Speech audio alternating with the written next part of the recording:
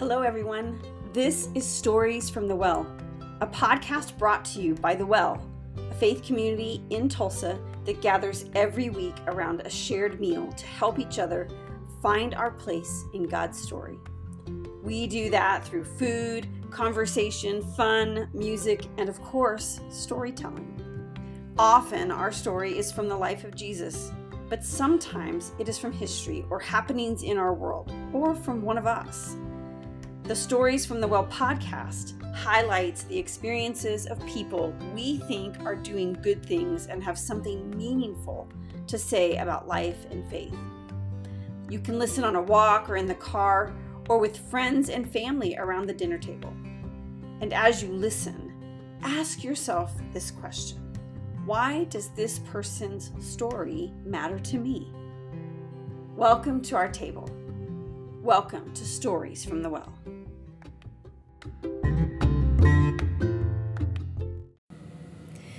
Hello, everyone. Welcome to Stories from the Well. Anthony and I are very excited. We have two things we get to do today. The first is we have a special guest, and she is a newcomer to the United States this year. And we thought on this July 4th episode, it would be fun to get her ideas, her experience, some perspective on what she has experienced here while she's been here. So that's first. And then next, Anthony and I are going to talk about freedom, our own perspectives, our own experiences, questions we have based on what's happening in the world, things we're kind of wrestling through that we bet you might have some thoughts on too. So first off, we're going to start with our guest, and I'm going to turn over to Anthony to introduce her. Absolutely, yeah. Pastor Denise, it's always great to be with you, and I'm super excited because a lot of us listening, we were born and raised in the United States. Or maybe if you weren't, you've lived in the United States for many, many years.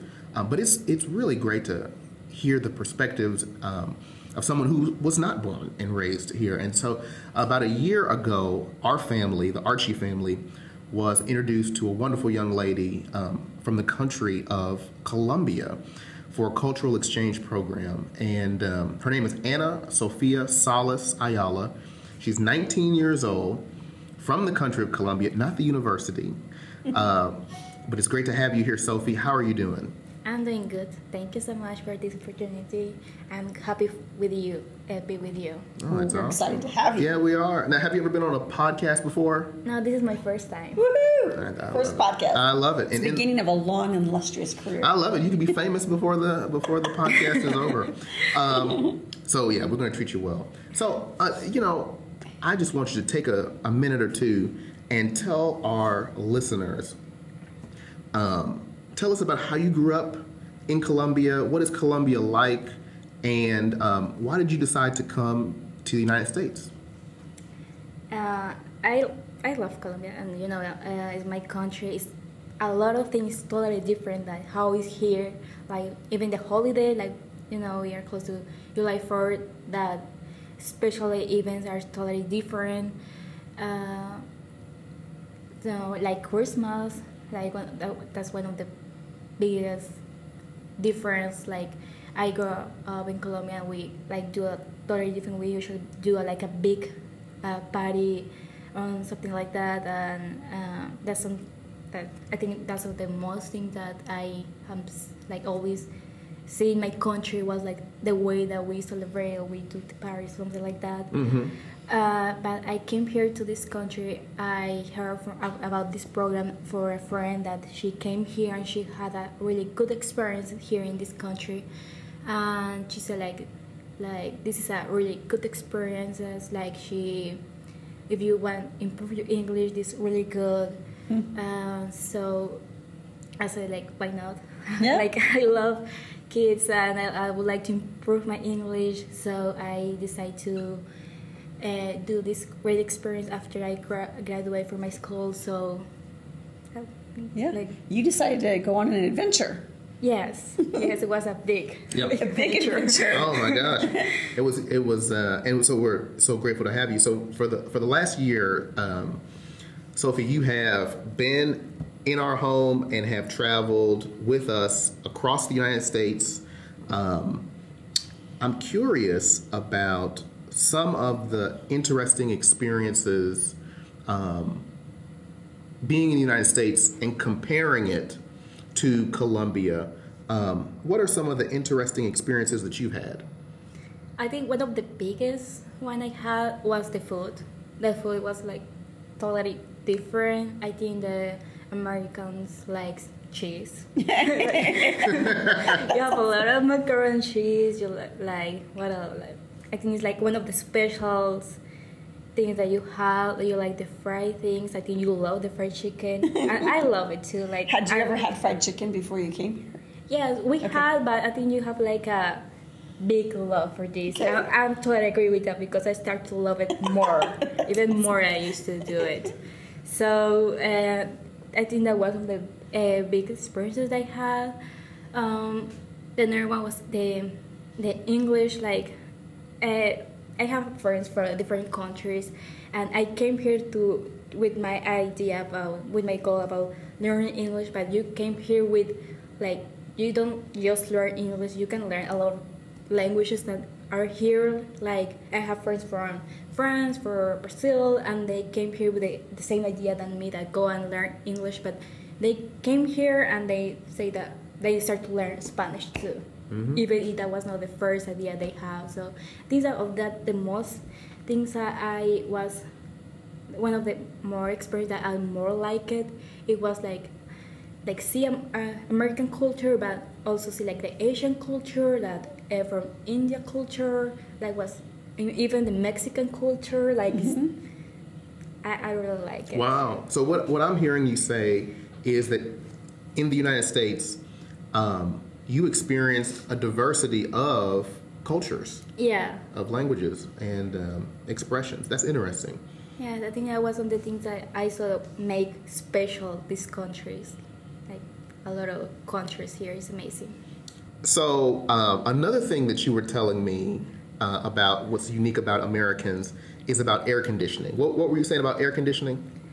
I think that it's really high. Like I can understand because like, in these days it's really hot, but it's usually really high. Like in my country we don't have like seasons, right? Like here we have.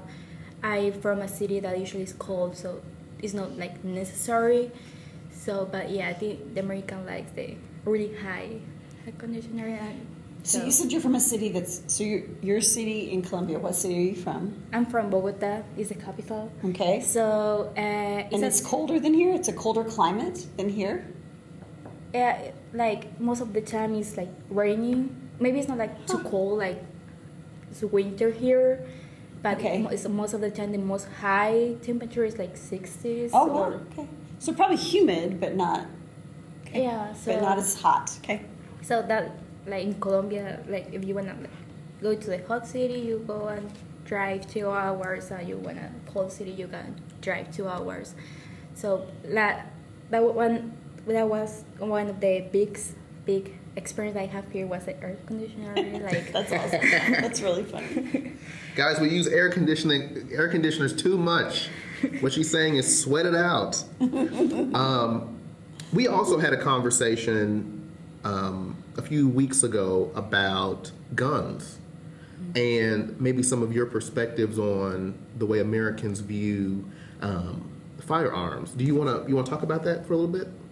Yeah, that's good. Like, I came from most of the Latin America. That's like maybe I can say like weird for us, like how the Americans are freedom with the guns. Like we usually we like that topic is not the same in Colombia or in Latin America.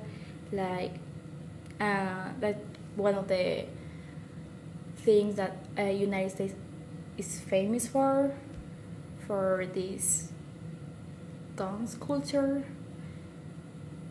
Yeah.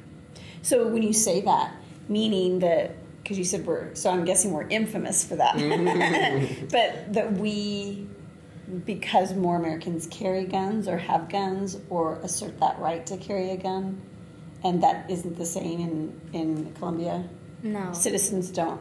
Do they possess guns and they just have them at home, or they don't carry them, or it's not something that most citizens even own? That was like something that was like a big surprise for me. When I came here, I went to a supermarket. I saw a person who was like a normal person who has a gun in his like belt. On his belt. So that was like something weird for me, because you don't see that in Colombia. Just if you are I don't know, like a policeman or something like that, they will have a gun, but it's not like a normal person in the street will have. Okay. Wow. That's interesting. Yeah, interesting perspective. A couple weeks ago, you asked me, you had been living with us probably 3 months, and I remember you came to my wife and I, and you asked us about this phrase that we use, God bless America. Yeah. Tell us about that phrase and what your questions were concerning that phrase, God bless America. I think for me it's kind of curious, like how like the Americans love America. I can understand like how they feel. Like I was like a kind of curious phrase I hear, was like, oh, that's cool. I like it. You like it. Well, and it's interesting, Denise, that there's such a love for, like, in this country, there is sort of like a it's from someone coming from outside of the country, it doesn't take them very long to see that in the United States we take patriotism and religion, and there are, we're trying to blend those two things together. Yeah, so basically by saying God bless America, there's a marriage there of two things, and you don't have a phrase like that in Colombia, you're saying. No. There's no God bless Colombia or anything like that in your country. Yeah. No. It's super interesting, because like there are like folks in the country who really believe that God has a very special relationship with the United States, over and above other nations, and maybe we'll talk about that a little bit later. Yeah, maybe. Yeah. And I think it can be a generic phrase. I think sometimes we just say God bless America because we want our nation to prosper. We want to be doing the right thing. We want to people to flourish. So it can be a very generic thing of just, in all of history, may kind of this prayer, this wish, may we be the best that we can be. Mm-hmm. But I agree. I think its roots potentially come, or either its roots or its expression now also, is connected to this very ingrained religious culture in the United States. Yep. So yeah, we may come back to that for sure. Later. Absolutely. Yeah. So I have a question for you, Sofie, and this is not an original question. So Denise, I've been reading this book. Have you ever heard of Tim Ferriss? I have not. Well, I had not either, but apparently he. Sorry, Tim. Yeah, sorry about it. If you're listening, Tim, you can come on our podcast anytime. But he has a book out called Tools of the Titans, and it's about sort of the routine. He through his podcast, he's interviewed all these very interesting people and has sort of compiled their routines and mindsets, etc. in this book. And so the question I'm going to ask you, Sofie, is not an original question. I have to give props to Tim Ferriss. Of course, we have to. So good on you, Tim. He asked this question of his guests, so I'm going to ask it of you. If you could put a message on a billboard for all Americans to read, what would it say?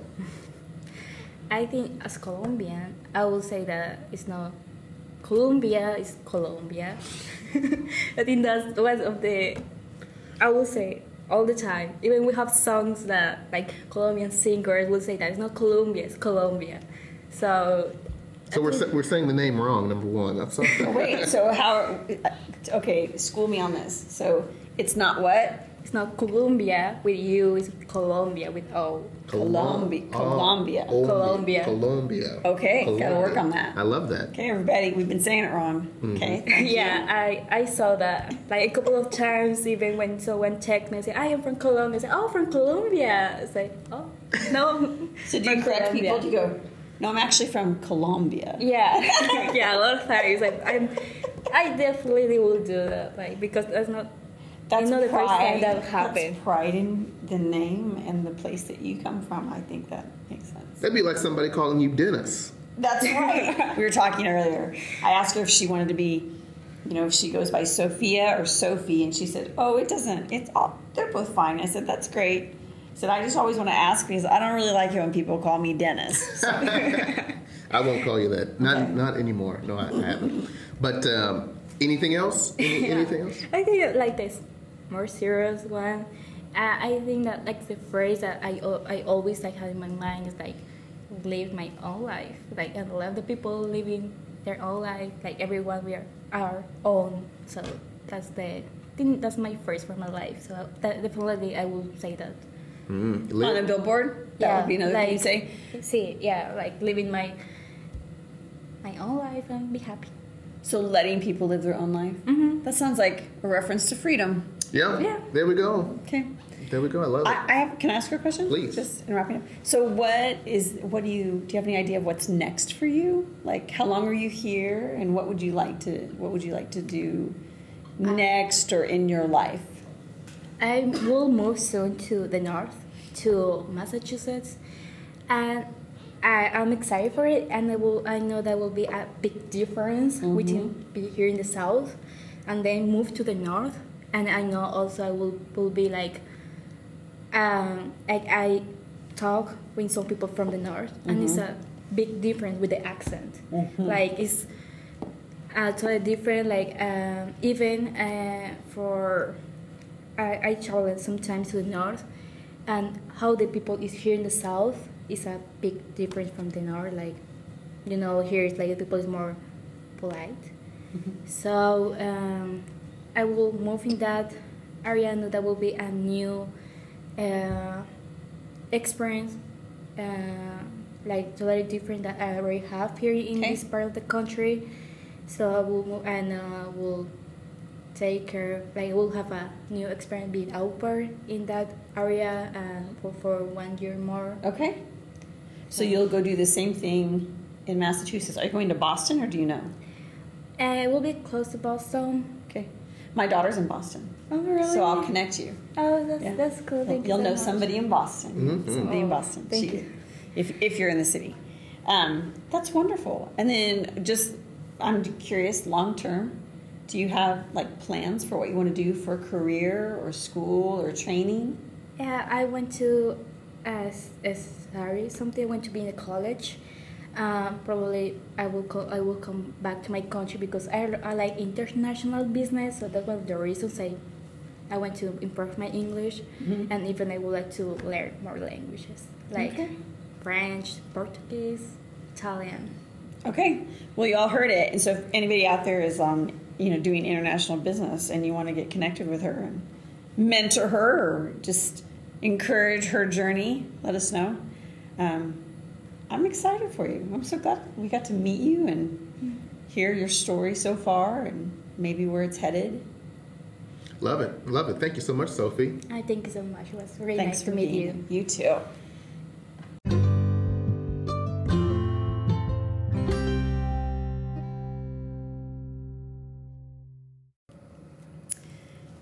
Okay, that was a really fun conversation with Sophie.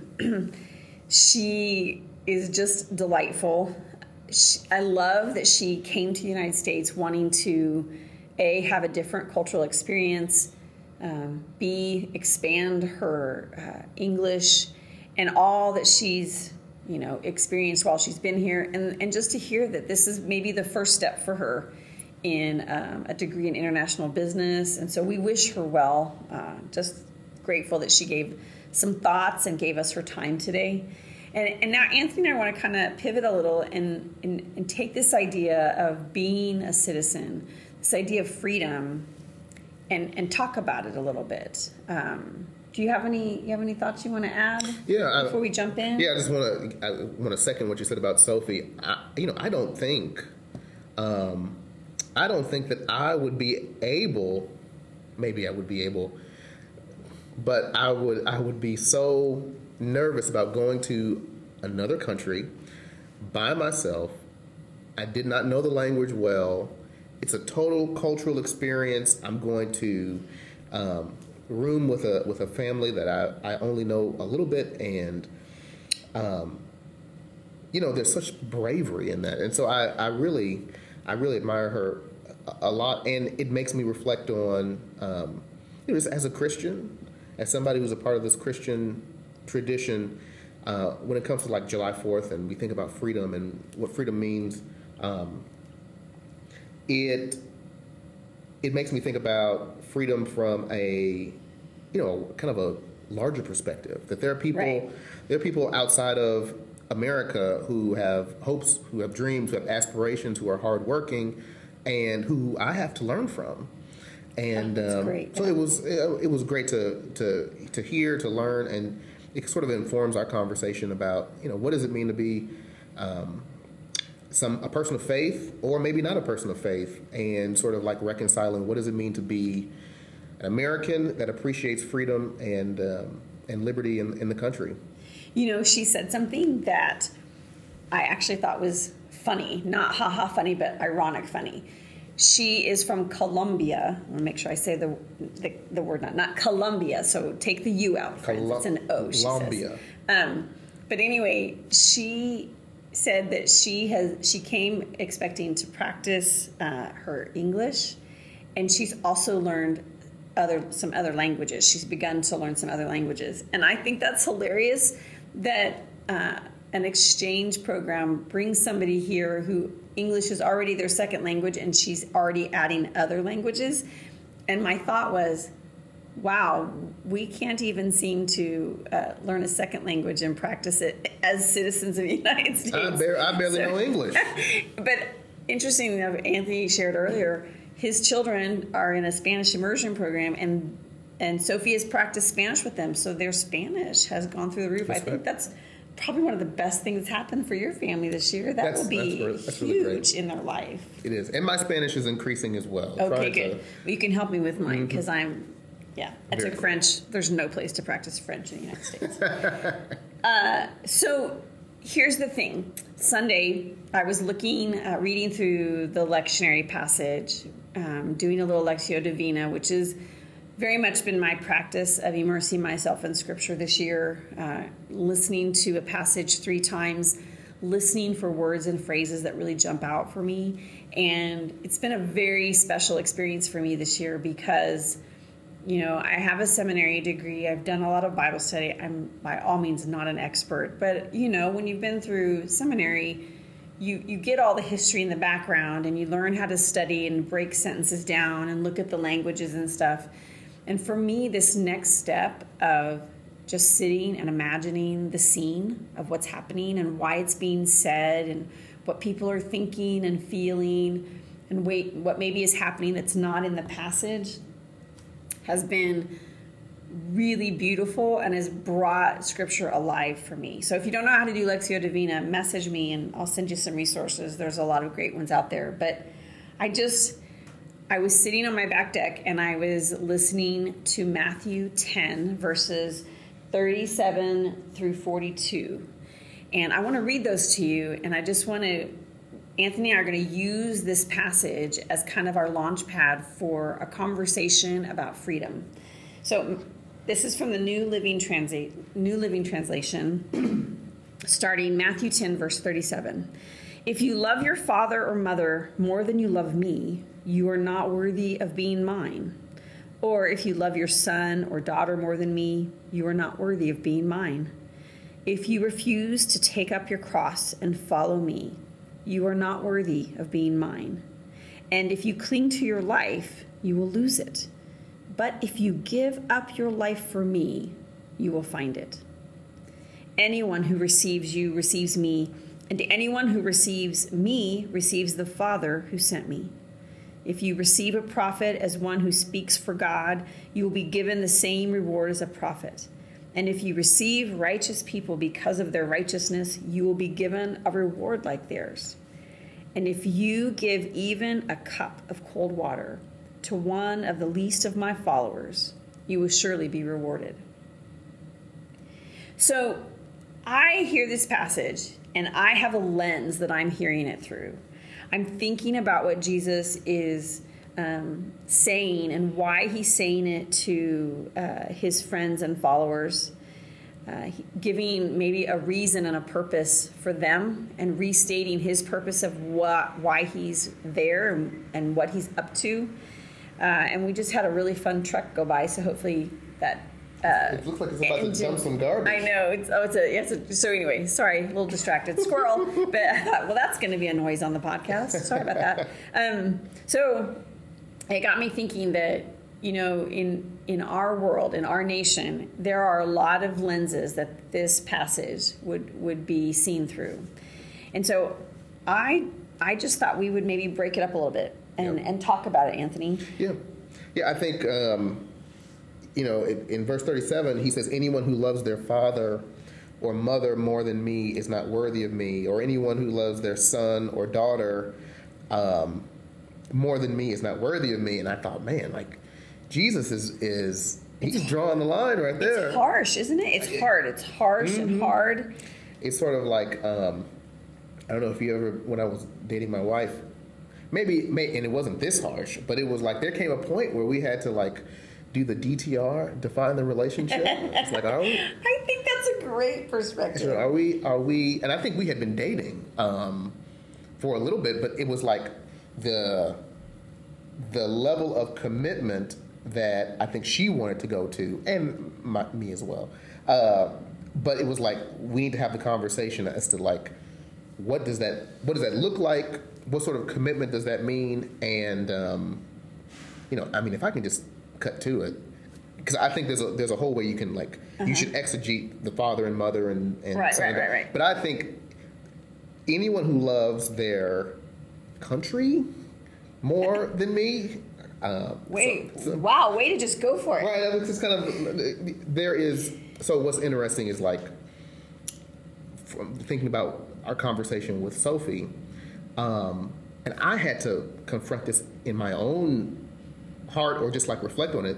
There is a sort of pride, patriotism, love for our country, a sort of preference for the way that we as Americans do things, that is nearly religious. And I know I'm probably making some people nervous, but just like the fact that I'm comfortable. I want to speak English instead of Spanish in a Mexican restaurant, and instead of, like, saying, hey, why don't I try out my Spanish? Or, I prefer American pop music, or I like the to where I have preferences that reflect sort of a loyalty to American culture, as opposed to saying to myself, wait a minute, this sort of love needs to be submitted to something or someone, in this case, Jesus, who's greater. And that's interesting, because, like, if we're not careful, we can somehow, like, take our love for the country and maybe our love for God and blend them to a point where we think that we're loving God, or we think that we're loyal to God, but really we're just serving sort of the interests of our love for our mom, our dad, our sister, our brother, or something else that is not God. It makes me think of the word clarity. And I love that you talked about DTR. Like, the beginning of this chapter is the sending out of all of the 12 apostles. And so, Jesus is giving them instructions on what to do when they enter a city or a village, when he's telling them, here's what you'll encounter, here's the dangers you're going to encounter, here's the hardship, here's what I expect of you. This is how we're going to get this story shared. And I don't want you to be surprised by the things that are difficult. I don't want you to be surprised when you're rejected. But I want you to know this is the way that you're going to be able to share this message and really tell people about God's love and God's work, and in a new way, in a new, fresh way. And so he tells them that. And then this passage that we're talking about is the end of that. And I think he's just trying to help them to find the relationship. Listen, friends, this is the big leagues. Like, I'm sending you out. I'm not going to be there. We got to make sure we're all on the same page here. And saying, you're not going to be able to get 2 days in and go, I'm homesick, I'm going back. I mean, so that's just an example. I'm thinking of like, what is their context? What are they thinking about when they're hearing him say this? It's not that he doesn't want them to love their families. He wants them to keep the main thing, to like keep their priorities straight, or as Anthony has told us, to define the relationship. Let's make sure that it's in its good and prioritized place, so that everything else that you do flows from that. And so if that's what's happening, I think he's giving them clarity about what they're supposed to be doing and what they're supposed to focus on.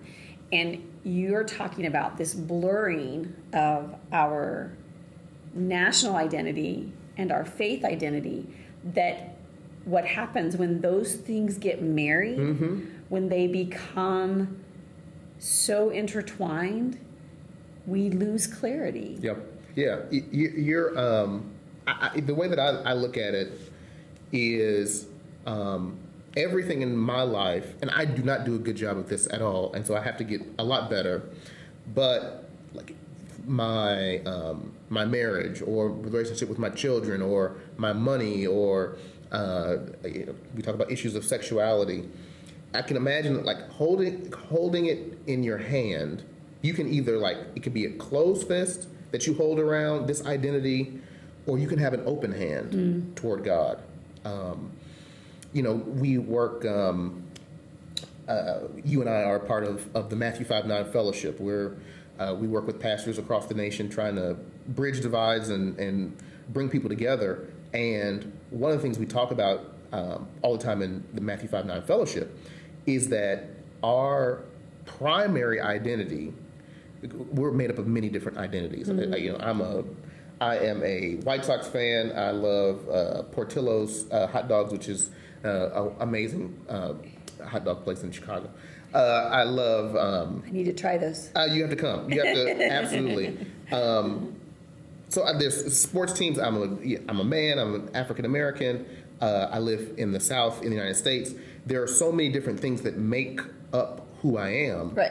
But there are some identities that are more important than others. And my identity as a follower of Jesus has to be, and I think what he's saying in the verse is that relationship, it defines all the other relationships. So I take my patriotism, or I take my relationship with my wife, and I, in an open hand, I say, Jesus, what is your view on this? What is your sort of take on it? How would you like me to live in light of your gift of love and your mercy and your grace toward me?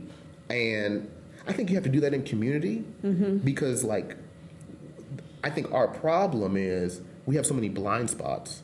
I think that I'm surrendered to Jesus when really I'm not. And somebody else who is also doing life with me can see that I'm not. But, am I in community enough where we can have those honest conversations?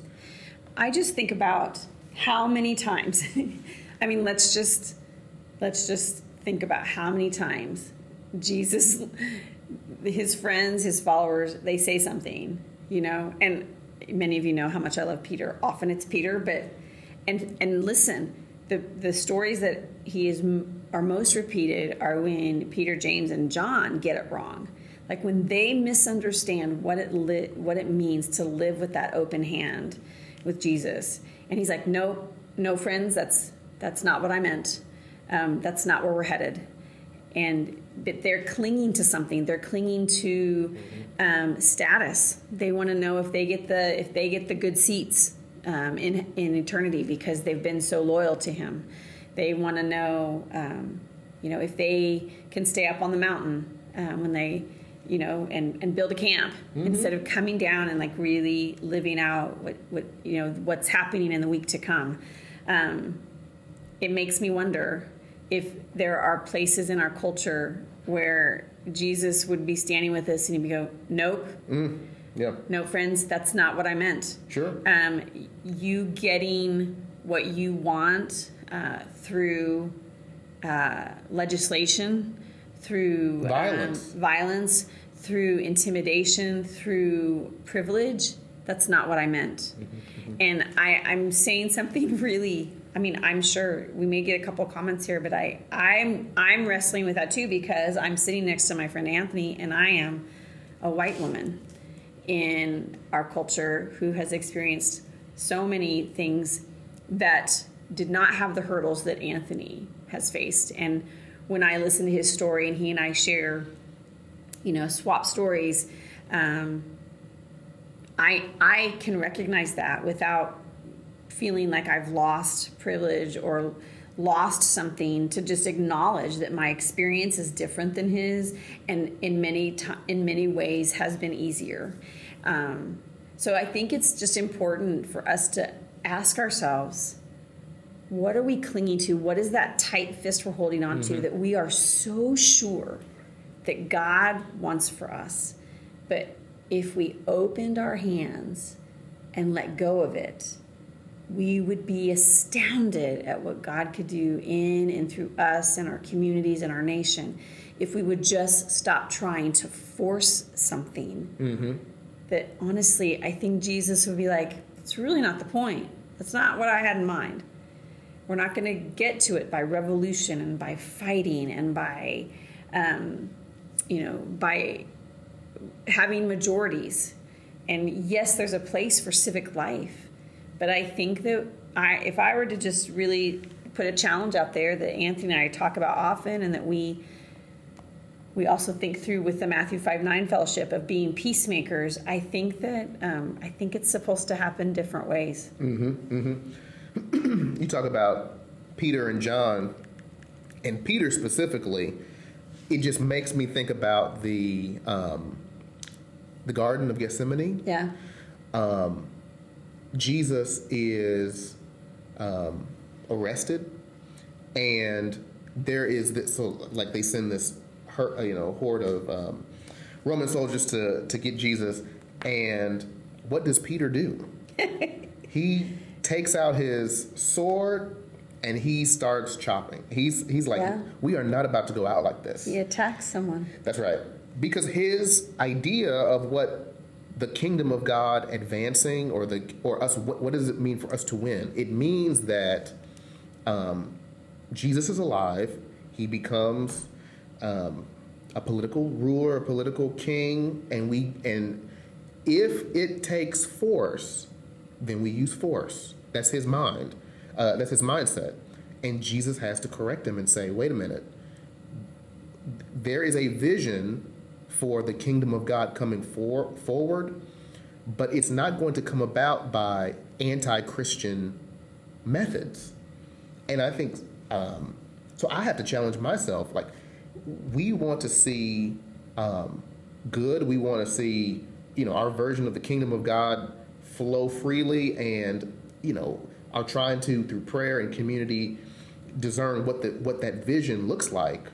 But we need to be established in the fact it's not going to come from villainizing people who don't look like us, or through creating legislation through people who against people who don't vote like us or believe like us. Right. I think that's what you're hitting at. Jesus said, "Those who live by the sword die by the sword." Right. And we're not called to live that way. And here's how I am seeing it. If there's a tightness in my chest as I'm hearing that, if you're a white woman wanting, and we're having a conversation about privilege, and there's a tightness saying, I don't want to have this conversation, or you're a man and you a woman is telling you about her experience in this world, and you're like, I don't want to hear that, because that might be a symptom that you're taking that identity, that part of yourself, and you're holding it a little too tightly. And you're saying, I gotta hold on to this identity. I can't let anybody speak into it, because if they do, I'm not good enough, or I'm not as good as I think I am. And really, I think the gospel is this idea that our worth, our value, our acceptance, our affirmation come from Jesus. The fact that God loves us, knows us, and has expressed the greatest amount of love for us through what Jesus has done for us. And so, I would also say, I think the thing to remember is that God is so compassionate towards our fear. And in my thought, all the things that I hold tightly to are things that I'm afraid of losing. And God gets that. I think Jesus gets that. That's why he's giving them this message of, I'm sending you out, and it's not going to be easy, and I know there are going to be some struggles and some fear. But don't be afraid, because those who give up their life for me will find it. And so I think my encouragement for us, because we still have places in our life that we have fears of things changing, of things not being the same, of not having the same influence or the same ability to lead or be in charge. I am a bossy human being, and it's hard for me to be like, all right, I'm not in charge here. So I get that fear, but it's what we do with that fear. Mm-hmm. Do we hold so tightly that we miss the amazing thing God's trying to do in our world? Do we hurt others because we're afraid? Those are the kinds of questions I ask. And it also, I just want to refer to a Pew Research poll that came out, I think in 2020. And I'm going to get the statistics a tiny bit off. I don't know them exactly. But basically in 1970, approximately 1970, about 85% of Americans identified as Christians. And then in 2020, that was down to about 55%.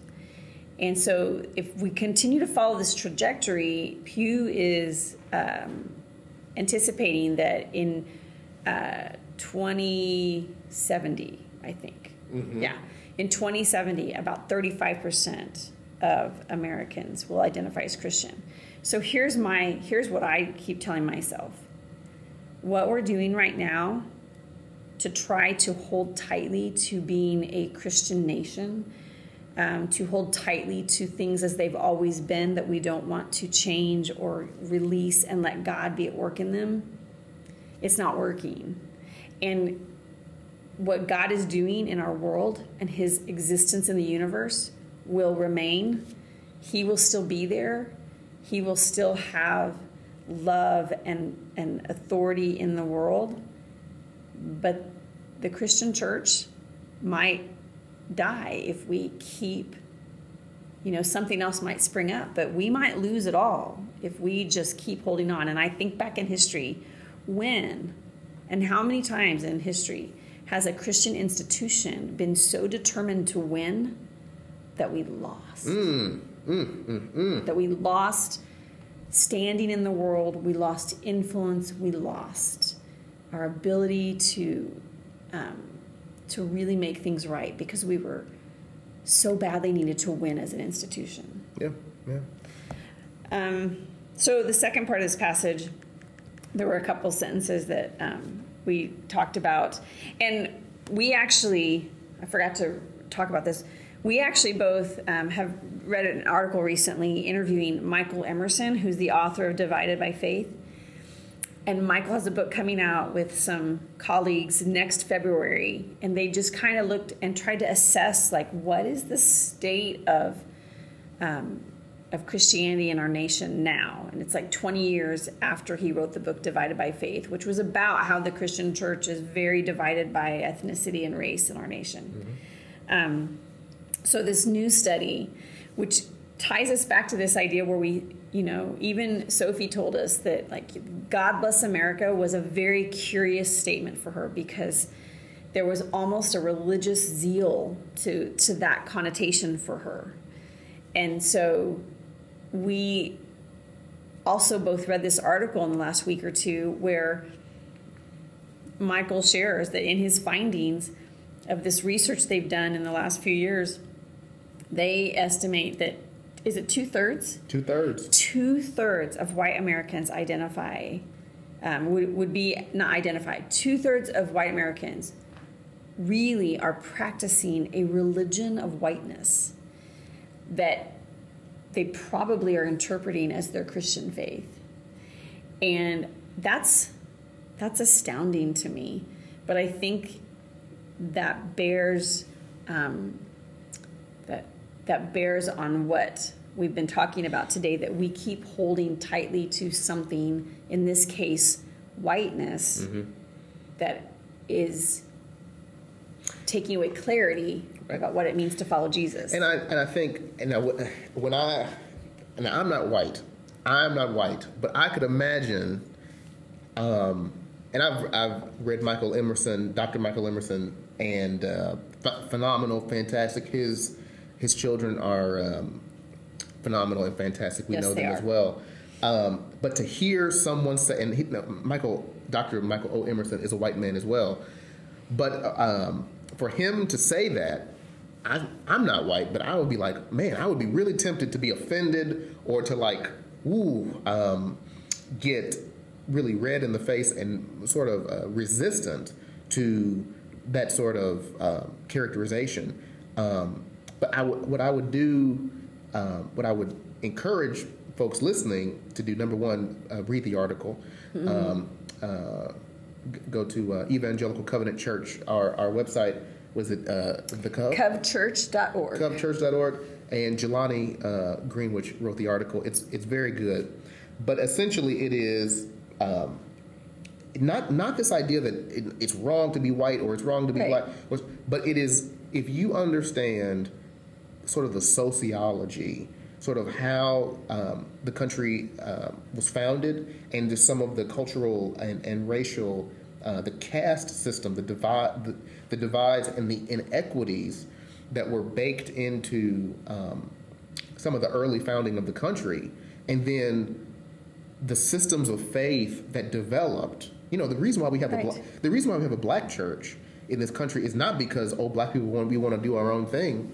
It's because we wanted to have church with folks, with white folks, but there were laws in place and norms in place that separated those two things. And so as you have all of these other dynamics, things like redlining, the fact that living in neighborhoods that are predominantly white, you have better schools or better health outcomes.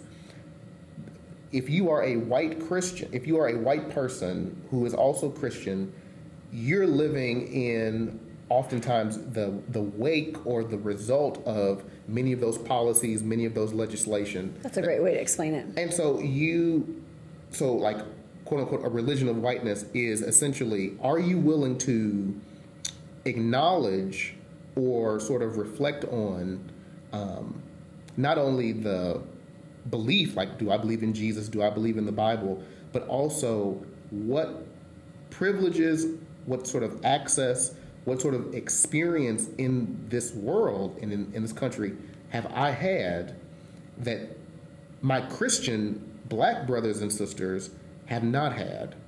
And am I willing to sort of peel that apart and deal honestly with that? And I think that's what his heart is. And so, I would hope that folks who are white and black and of other races can look at his work and really benefit from it. And let's just be clear. This could happen anywhere, I think that part of what was happening in Jesus' story is there was a religious zeal that was misplaced there too, that he was countering.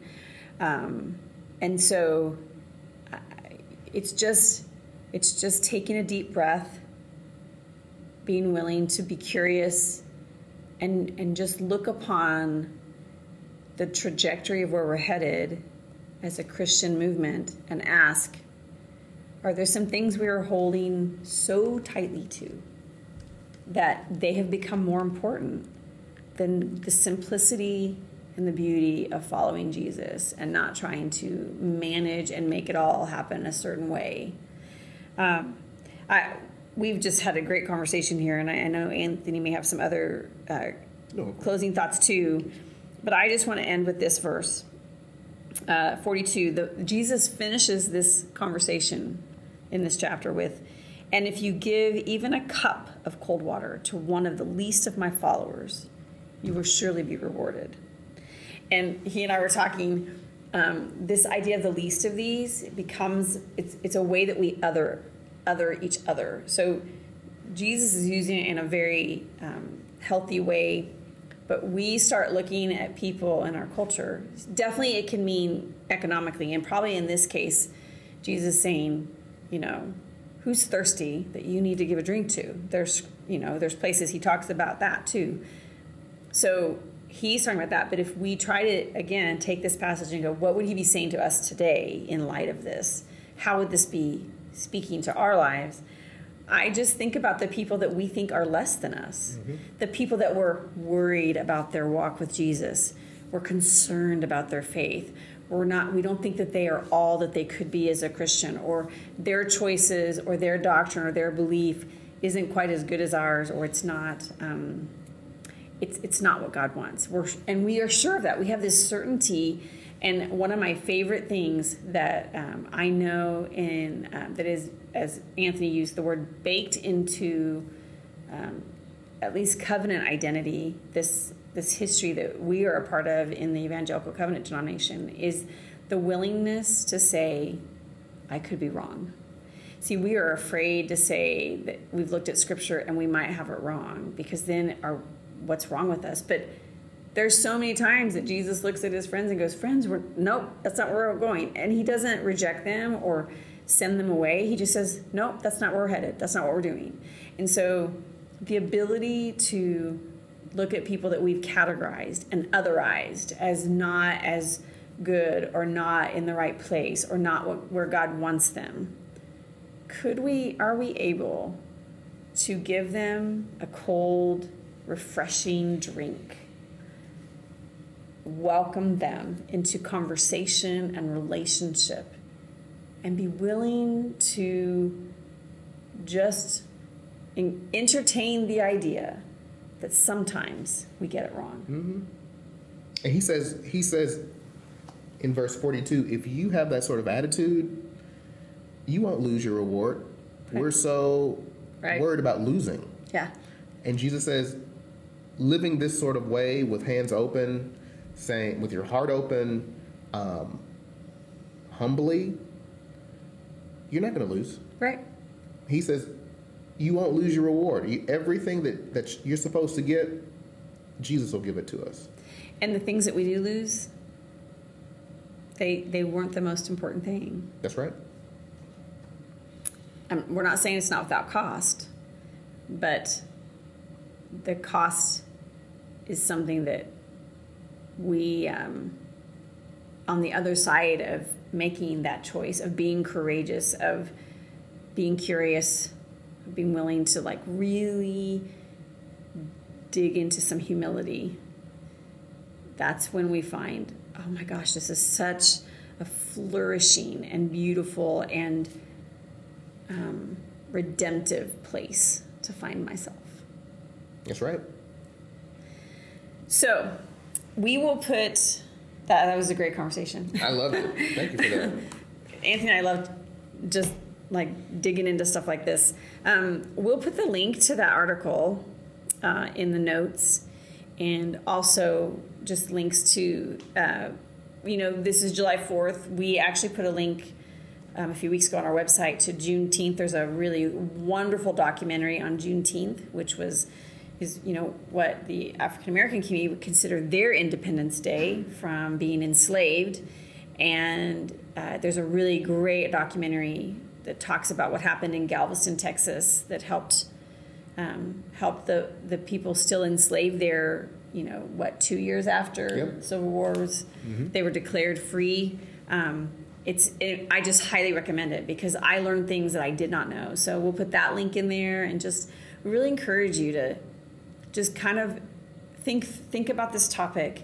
And as Anthony said, if you feel some resistance, if you feel some, you just want to say, but what about this? Or, maybe even we've stepped on your toes a little bit. We certainly have been through some experiences where we've had to think through those things. And I just encourage you to hold off on making a decision. Really say a prayer and say, God, do you have something to show me here that maybe isn't comfortable, but that really could make a big difference for myself and for others? And just encourage you to do that. And we'd love your feedback. And if this gets a good conversation started, we would love that too. Thanks for joining us, Anthony. Thanks for helping today. Thanks for getting Sofie to come and tell us her story. Great to be here anytime. You all happy July 4th. Happy Independence Day. Mm-hmm.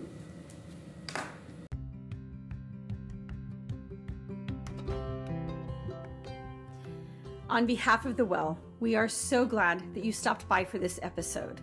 We would love to connect with you. We are at The Well Tulsa Dinner on Facebook. We are at The Well Tulsa on Instagram, and our website is thewelltulsa.org. Please visit, fill out our contact form, come and join us at a community dinner sometime. We would love to have you as our guest. And if there's any way that we can encourage your life and faith, we would also love to know that. So we're saving a place at the table for you. Let us know you're coming, and we will see you at the well.